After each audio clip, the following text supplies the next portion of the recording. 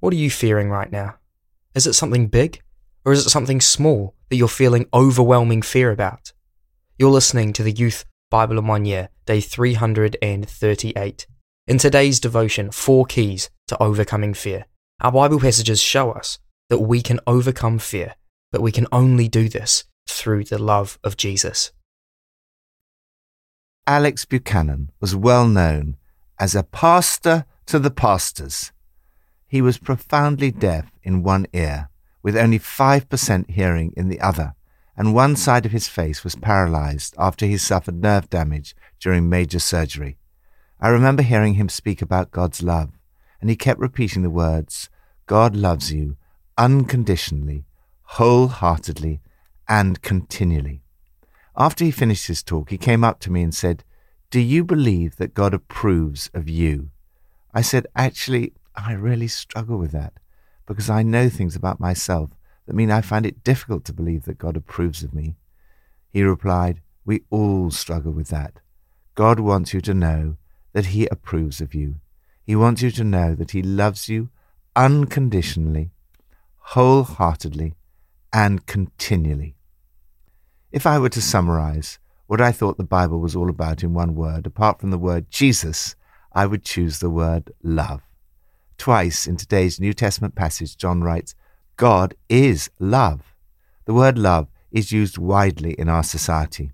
Nowhere in the Bible does it say, love is God.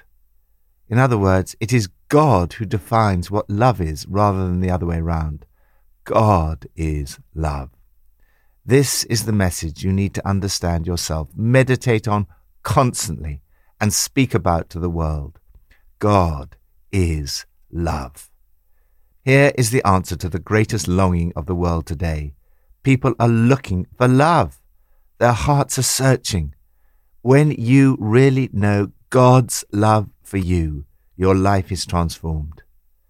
As we'll see in the New Testament passage for today, God's love is at the heart of each of the 4 keys to overcoming unhealthy fear in your life. There is no fear in love, but perfect love drives out fear. From Psalm 138. I will praise your name for your unfailing love and your faithfulness. When I called you, you answered me. You greatly emboldened me. Though I walk in the midst of trouble, you preserve my life. The Lord will vindicate me. Your love, Lord, endures forever. Thank God for His love. Thank you. Everything in me says thank you, writes the psalmist. Thank you for your love. Thank you for your faithfulness. God is loving and faithful in answering our prayers. When I called, you answered me. You greatly emboldened me. In this life, we face troubles, sickness, opposition, temptation, exhaustion, trials and attacks. God, in His love and faithfulness, preserves us. Though I walk in the midst of trouble, you preserve my life. I think verse 8 is one of the most encouraging verses in the entire Bible. The Lord will fulfill His purpose for me. God, in His love and faithfulness, has a purpose for your life, and He will fulfill that purpose. Human love can be fleeting, but your love, O Lord, endures forever. As God's love and faithfulness go hand in hand, so should our love for one another, in marriage and in all other relationships. Lord, thank you so much for your amazing love and faithfulness towards me.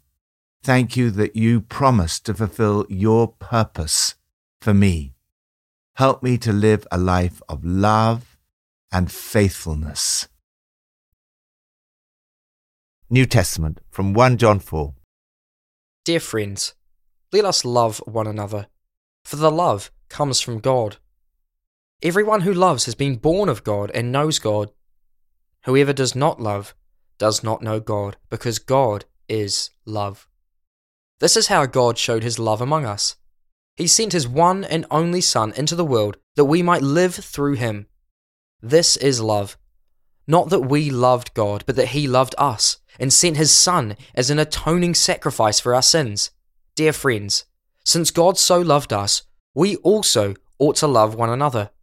No one has ever seen God, but if we love one another, God lives in us, and his love is made complete in us. This is how we know that we live in him and he in us. He has given us of his Spirit. And we have seen and testify that the Father has sent his Son to be the Saviour of the world. If anyone acknowledges that Jesus is the Son of God, God lives in them and they in God. And so we know and rely on the love God has for us. God is love. Whoever lives in love lives in God, and God in them. This is how love is made complete among us, so that we will have confidence on the day of judgment. In this world, we are like Jesus. There is no fear in love, but perfect love drives out fear, because fear has to do with punishment. The one who fears is not made perfect in love. We love because he first loved us. Whoever claims to love God yet hates a brother or sister is a liar. For whoever does not love their brother or sister, whom they have seen, cannot love God, whom they have not seen. And he has given us this command: anyone who loves God must also love their brother and sister. Live in the love of God. God is love. When we take up permanent residence in a life of love, we live in God and God lives in us. The words love, loves, and loved appear 27 times in this short passage. Here is the heart of the New Testament. Here's the heart of the Bible. Here is God's heart. Love is the antidote to fear. Perfect love drives out fear. Perfect love turns fear out of doors and expels every trace of terror. Love is the opposite of fear. They're like oil and water. Love is something everyone wants. Fear is something everyone wants to get rid of. We see in this passage 4 keys to overcome unhealthy fear in your life. First, understand God's love.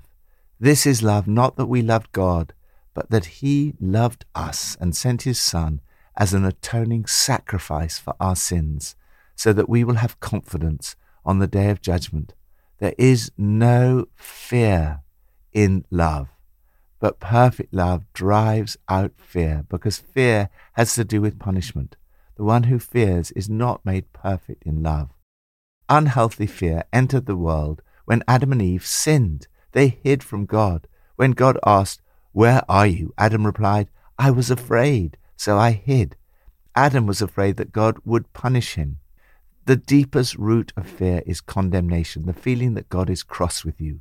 But God sent his Son as an atoning sacrifice for our sins.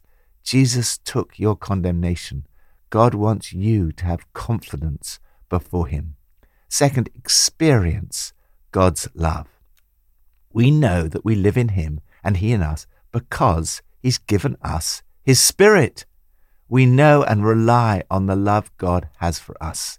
You truly start living when you know you are unconditionally loved by God. The Holy Spirit gives us an experience of God's love for us. When Pippa was a little girl, whenever she was frightened, her father would pick her up in his arms and sing, "Daddy's got you now." This is the work of the Holy Spirit. God picks us up in his arms and reassures us of his love for us. Third, believe God's love. We know and rely on the love God has for us. The Greek word used for rely is the same word as for believe. Even when we know and have experienced God's love, we need to keep on believing. Object permanence is an expression used by psychologists of a child's ability to understand that objects still exist even if they are no longer visible. Up to about 4 months old, babies don't have the capacity to believe something exists if they can't see it. If you hide a toy, it no longer exists as far as they're concerned. They reach a stage when if you hide a toy, they'll keep on looking for it. They realize that objects exist even when you don't see them. This is a sign of Christian maturity, when we continue to believe in God's love, even when we don't see it or feel it. We remember and recall. As we believe in the sun, even when it's not shining, we continue to believe in God's love, even in times of darkness, when we don't feel his love. Fourth, complete God's love. No one has ever seen God, but if we love one another, God lives in us and his love is made complete in us. Perfect love drives out all fear. The more you love him and demonstrate that reality by loving one another, the less you are prey to fear. Develop a culture of love, giving and receiving love. This is the opposite of competition and gossip. The more love you give to others, the more fear disappears. Lord, thank you that you love me unconditionally, wholeheartedly and continually. Thank you that perfect love drives out all fear. Old Testament from Daniel 11. But the people who know their God will firmly resist him. Those who are wise will instruct many. Stand firm in the love of God. People who know their God are people of love. Love is not weak. The people who really know God resist evil leaders. Dietrich Bonhoeffer was a man who knew God and firmly resisted Adolf Hitler while praying, "Give me such love for God and men as will blot out all hatred and bitterness." Over the centuries, many people who've known their God have stood firm and resisted evil. Once again, this prophecy has different levels of fulfillment. The immediate historical fulfillment concerns the various kings and rulers who reigned between 530 and 150 BC, many of whom were evil and ungodly in their actions. However, there is also a long-term fulfillment.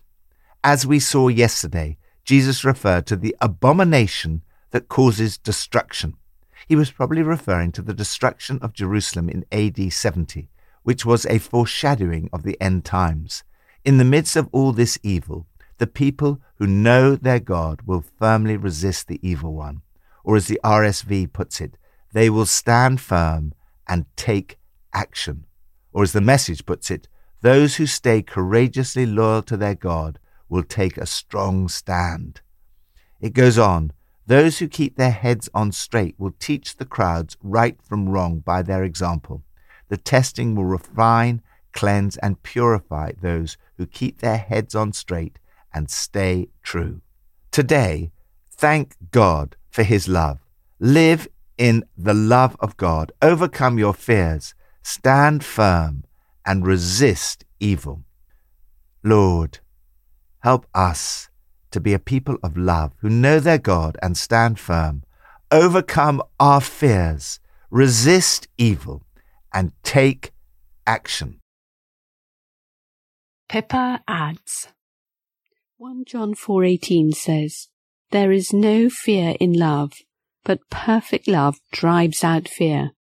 I have found comfort in this verse thousands of times. Let's pray. Jesus, help me today to give my love away and to not be fearful of the future. Bring me strength and wisdom to keep on going. In Jesus' name, amen.